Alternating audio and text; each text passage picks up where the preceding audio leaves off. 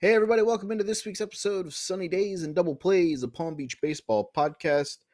It's Mikey B. I'm back with this week's action from around the league. Full slate of games from this past weekend at the St. Lucia's Quad Complex. We'll talk about what happened in the week that was. We'll talk about what is going to happen in the week coming up a little bit later in Beer League Vegas odds. A abbreviated slate this week around the league. So we'll talk about that here in a little bit. As always, head over to our website, palmbeachbaseball.com, for more information. If you are a person who is trying to play, we have the registration tab there. We have a couple weeks left in this season, but then we have the free agency stuff and everything that's going to take place shortly after the season ends, and we'll have a draft, and we'll be able to get this show on the road. Without any further ado, though, let's get to the games that was this week. We'll start in the Central Division. The Palm Beach Angels defeated the Warriors by a final score of 16-1. It was a 9-run third inning that really propelled the Angels to victory here. 12-hit brigade led by Ray Jimenez, who went 3 for 3 with 2 RBIs and 3 runs scored. Ryan Romero went 1 for 2. Manny Pupo went 1 for 2 with 2 RBIs. Curtis Rapp went 1 for 3 with 3 RBIs. Curiel went 2 for 3 with 3 RBIs. Moran went 1 for 3 with 2 RBIs. Cooper went 2 for 2 with an RBI. On the mound, Ginter got the win. He went 3, allowed the only hit of the game for the Warriors. Walked 2, struck out 1. He was followed by Daniel, who was a draftee from the Angels in the draft earlier this year. He threw an inning, gave up a run on 2 walks, and then Cooper finished the last inning, allowing no runs, no hits, no errors, and striking out 1. For the Warriors, the lone hit came from Manny. Power got the start for them on the mound. He went an inning and 2/3, left the game due to a shoulder injury, according to Bobby of the Palm Beach Angels. He allowed 7 runs, only 3 of which were earned, walking 2 and striking out none. He was followed by number 62. We do not have a name for him, as he went 2 1/3, allowed 5 hits, 9 runs, 5 walks, and striking out 1. Rough showing here for the Warriors, but they do have some pieces moving forward that I'm excited about as somebody on the outside looking in. So, as long as those guys keep plugging away, they'll find a way to build this thing. It takes time. It's not going to be built overnight. We know that from I know that at least from firsthand experience and being involved in other teams where things kind of were a little rough at points. So keep plugging away, guys. It's going to get better sooner rather than later. Other games from the Central Division saw the Red Sox beat the Braves by a final score of 2-1 in a close one, and the Sugar Kings defeated the Heat 11-10. It was a heartbreaking loss for the Heat. Mike Cardona led the way, going 5 for 5 offensively with 3 runs scored. Steven Skeen went 4 for 5 with 3 RBIs and a run scored. Drew Pascal, Mike Collins, manager Jeff Houston, Juan Hernandez, Kumar Lohman all had hits, while Pascal drove in a run and Collins drove in 2. Loss on the mound goes to Chris Jones. He went 2 innings, allowed 7 hits, 6 earned runs, walking 2 and striking out 1. Juan Hernandez went the next 5, allowing 8 hits, 5 runs, 3 of which were earned, walking 2 and striking out 3. That's the action from the Central Division. Let's move on to the American and National Division, and we'll start with a division title being locked up. The Palm Beach Thunder were able to defeat the Palm Beach Marlins by a final score of 6-3, and with 2 games remaining in the regular season, the Thunder have secured their 13th division title after stealing one late on Sunday afternoon. Down 3-2 in the top of the 8th, the Thunder rallied for 3 runs with help of 2 errors and 2 walked batters, and then added an unearned run in the 9th as the Marlins fought to the very end, putting 2 runners on before the Thunder were able to escape when David Hanson induced a game-ending flyout. Cleveland Westbrook singled and scored twice. Matt Zymak singled home a run. Wesley Correa knocked it around with a double. Greg Nicholson, Mike Ballou, and Victor Henriquez all singled, while Bobby Morganson clobbered a home run in the second inning. Darren Hanson, Bobby Morganson, and David Hanson saw the mound for the Thunder, with David picking up the win, his first of the year. The trio allowed 9 hits, 6 walks, 5 strikeouts, while 2 of the 3 runs that were scored were earned. The Thunder player of the games were Darren Hanson and David Hanson. The brothers' combined effort to handle all the catching duty when they weren't catching. They threw 7 2/3 innings on the mound, with David picking up the win. The JEG Reds were able to defeat the Delray Nationals by a final score of 13-9. The Reds got out to an early big lead and were able to withstand the Nats rally. For the Reds, Eric Rivera went 4 for 4 and completed the cycle, driving in 8 runs on the day for the Redlegs. Ricky Rodriguez went 5 innings, allowing no walks, no runs, and striking out 5 and keeping the Nationals to only 3 hits on the afternoon. The Boca Dirtbags defeated the South Florida Beach Bums in a shootout. Final score of that game was 16-13.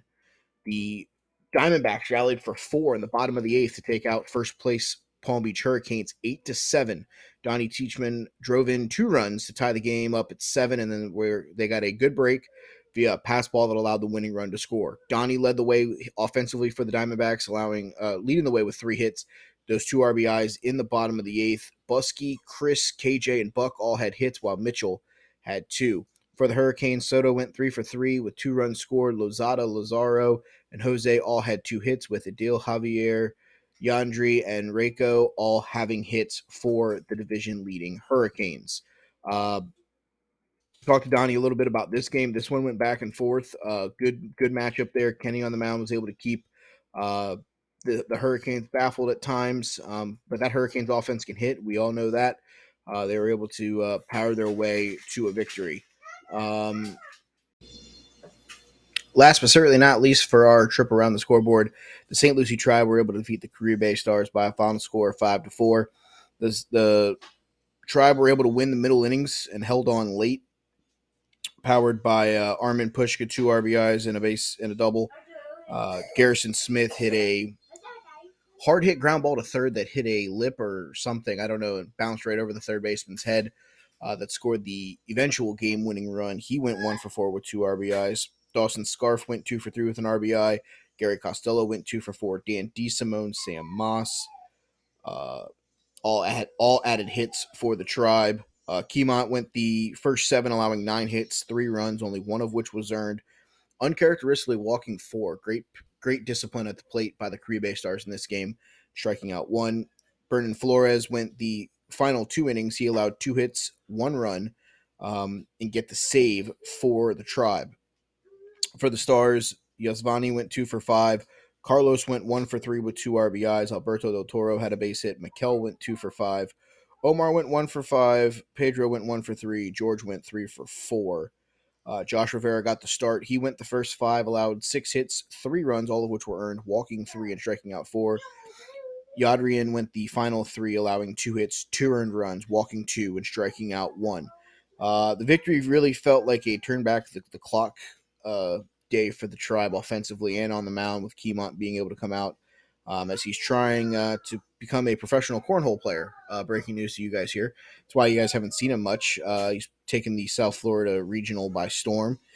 So if you or anyone you know is interested in cornhole, reach out to Keymont. He might be a guy that can get you set up in a couple of different ideas here and maybe tell you where you need to go to get yourself going.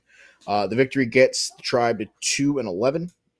Standings currently, the American Division, the Thunder again have clinched the division with 11-1 record. They're 2 games ahead of the JEG Reds, who sit at 9-3, but with the wins against the Reds and heads up, which is the first tiebreaker, it clinches the division for the Thunder. The Nationals and the Stars both sit at 5-1. The Tribe are at 2-11. The National Division is a lot more interesting because it's a half game that separates the Hurricanes and the South Florida Beach Bums, who sit at 9-3-1 and 8-3-1 respectively. We'll talk about that more in a second. The Marlins sit at 5-6-1. The Diamondbacks sit at 4-8, and the Dirtbags sit at 3-9. The slate for this week is an interesting slate. It's an abbreviated slate. Some teams have the week off this week, including the Tribe. I believe the Thunder have the day off as well. I'm trying to find the exact schedule here. Dirtbags, Diamondbacks, Hurricanes, Marlins all have the day off. We have a game from St. Lucia's at 9 a.m. It's the Delray Nationals taking on the South Florida Beach Bums. Let me bring up the other divisions real quick so I can try to do this as fast as possible. Again, Tribe has the week off, as do the Reds and the Thunder. So the Delray Nationals have a doubleheader. They have a 9 a.m. tilt against the South Florida Beach Bums, and they have a 12:30 tilt against the Caribe Stars. We'll transition to Beer League Vegas odds. We'll talk about this, and then we'll hop into the Central Division. This is a game. These are games where, especially that first game is going to be an interesting one because it could lead to the second game being a must-win to keep the Nationals as the 3. If the South Florida Beach Bums defeat the Nationals, they'll tie the Hurricanes in the standings. It'll be percentage points based off of the head-to-head, which I don't have the exact results of sitting in front of me as I record this. But it could become a very interesting situation as we have the final 2 weeks of the regular season. So keep an eye on that. I'll update that as we go into next week. And then if the Beach Bums win game one, that second game against the Caribe Stars, the Nationals would need a win to stay as the 3 seed in the playoff picture. That being said, I'm going to take the Beach Bums at minus 125. I'll take the Nationals at minus 105. Both of them, you're probably not going to make a ton of money off of if you're trying to bet this game. Over under in this game, I have projected at 8.5. I'm going to take the Nationals by a final score of 4-3. The 12:30 tilt, I'll take the Nationals at minus 120. I'll take the Stars at plus 115. I'm going to take the over under in this game. I will take at 11.5. I'll take the Nationals to win this game by a final score of 7-4. All right, let's transition over now to the Central Division. This one is an important one for that division as it is the final week of the regular season for the Central Division. 5 games throughout the Central Division, all at the St. Aloysius Quad Complex. All of them have meaning to this weekend's slate. I've sat here for about the last 40-ish minutes calculating odds and things like that and crazy things that can occur to figure out what scenarios have to unfold for certain teams to do certain things. So if my math's a little off here, bear with me. Let's start with the games themselves, then we'll get to the clinching scenarios. The 9 a.m. slate, there's 3 games. The Angels will take on the Sugar Kings. The Braves will take on the Heat. The Warriors will take on the Red Sox. That Angels-Sugar Kings game, I'm going to take the Angels at minus 110. I'll take the Sugar Kings at plus 105. I'll set the over-under in this game at 9.5. I'm going to take the Angels to win this one projectedly 5-3. Braves versus Heat. I'll take the Braves at minus 110. I'll take the Heat at plus 120. Over-under in this game I have set at 9.5. I'll take the Braves to beat the Heat by a final score of 5-3. And last but not least, the 9 o'clock tilt, Red Sox, Warriors. I'll take the Red Sox at minus 150. I'll take the Warriors at plus 145. Over-under in this game I have set at 14.5. I'll take the Red Sox to win this one by a final score of 9-3. I think this game, depending on how the arm of the starting pitcher for the Warriors is that pitched against the Angels, if he's able to pitch in this game and there isn't any kind of serious injury to his arm, this game might be interesting. But I don't know how deep the Warriors are at pitching. So this could be a kind of a rough one for them. The 1 o'clock tilts, Red Sox, Angels. I'll take both teams at minus 105. I'll take the over-under in this game at 7.5, and I'll take the Red Sox to win by a final score of 4-2. And last but certainly not least, Braves, Sugar Kings. I'll take both of these teams minus 105. No team's the favorite in either of these 2 games. They're both big games for the division. Over-under in this one I'll set at 9.5. I'll lean the way of the Sugar Kings by a final score of 5-4. So the way that this works out, and I've done some calculations. I hope they're right? Question mark. The easiest thing to say here is if the Red Sox win both games against the Warriors and the Angels, they win the Central Division. If they win a game and then lose a game, there's ways that they can still win the division. They win if the Angels win both games. That means the Sugar Kings will lose a game. I believe that they'll still have a better win percentage than the Angels. Maybe not. Maybe they. I mean, honestly, the easiest thing for them to do is to win both games to win the division. The Angels can win the division by winning both games and having the Red Sox lose a game. I believe is the math that I occurred. The Sugar Kings can win the division with a win or 2 wins and 2 Red Sox losses, because that'll mean the Angels will have a loss on the day, so they'll have the better win percentage against them as well. Now, this is where things get to be convoluted and crazy, and it's what could happen in the 2, 3, and 4 spots. A 2-0 day for the Braves and an 0-2 day by any of those teams, and they can vault into the 3 or the 4. Um, it's very convoluted. It's very much a headache. The Red Sox, a 2-0 day or a 1-1 day clinches them no worse than the 2 seed, which will get them a home game in the playoffs. If by some chance things decide to get crazy, it's very convoluted. I believe the 4 teams have clinched their spots.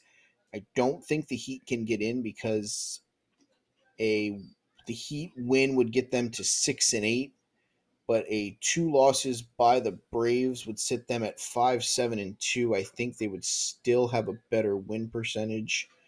They would actually have the same win percentage, excuse me, but because of the Braves' better record in head to head, I believe that would tilt the way of the Braves to get into the playoffs there. Um, the Sugar Kings can get as high as the 1, can get to the 2, could be the 3, could even be the 4, depending on how their day goes. An 0-2 day for the Sugar Kings and a split by the Braves can get them to the 3. So there's going to be some jockeying in this situation. The way I look at it is a 2-0 day by the Sugar Kings and a 0-2 day by the Red Sox, and this thing could get flipped turned upside down. I don't necessarily know if the Braves can get to the 1. I don't think so. Let me do math real quick. I don't think they can get to the 1 because they can max out at a win percentage of 571. If the Red Sox split, the Angels split, and the Sugar Kings go 2-0, they can't get there. So yeah, it's this weekend's going to be very interesting for the Central Division. It's something that I've kind of given myself a migraine trying to figure out. The Red Sox handle business and win both games. They win the division. Like I said, the Angels can get there with wins and 2 losses by the Red Sox. I think the most interesting part in this entire weekend is the 1 o'clock tilt from St. Lucia's between the Red Sox and the Angels could be a winner-take-all game for the division. A Angels win in the 9 o'clock game, a Red Sox win in the 9 o'clock game could set up where that game is solely for the division, and that Braves Sugar Kings game could then become a spot where you're playing for the 3. If the Braves defeat the Heat and then the Sugar Kings coming off the loss to the Angels, that game could be a game where they're playing for the 3 to determine who would play either the Red Sox or the Angels in the first round. Keep your eyes and ears out to all things baseball over at palmbeachbaseball.com. Like I said, you can check us out there as results get posted. We'll talk about them. Obviously, next week's show will be the preview of the first round of the Central Division playoffs because those will start on the 5th of February, 9 o'clock game, 12:30 game, both from Seminole Palms. So check that out on next week's show. We'll go into details about history, records against teams, and stuff like that. And then obviously their title game will be it'll be the 12th of February. So check out that as well. Also, that's wrapping up this week's show. I haven't gotten any more All-Star nominees, so I'm thinking that we're not going to have an All-Star game this season. We'll probably pick that back up in the summer season. It might be something we do just during the summer season because it's a little bit longer of a season, and the holidays around Thanksgiving, Christmas, and New Year's, and then the kickoff can kind of bog that down. But that's going to do it for this week's show, guys. I appreciate it as always. I appreciate you guys hanging out with me. For more information, like I said, head over to palmbeachbaseball.com. You can reach out to me directly, podcastpbbaseball@gmail.com, or you can hit me up on any of my major social medias. Facebook, if you're a friend with me. Instagram, you can find me at Mike Bernier _ or Fat Kid Certified SE. Either one of those you can hit me up on. Other than that, guys, stay safe. Always enjoy the weather here in South Florida because we're ever so lucky to be able to play baseball year-round. Enjoy those sunny days and double plays, and we'll see you next week here for more from the Palm Beach Baseball League.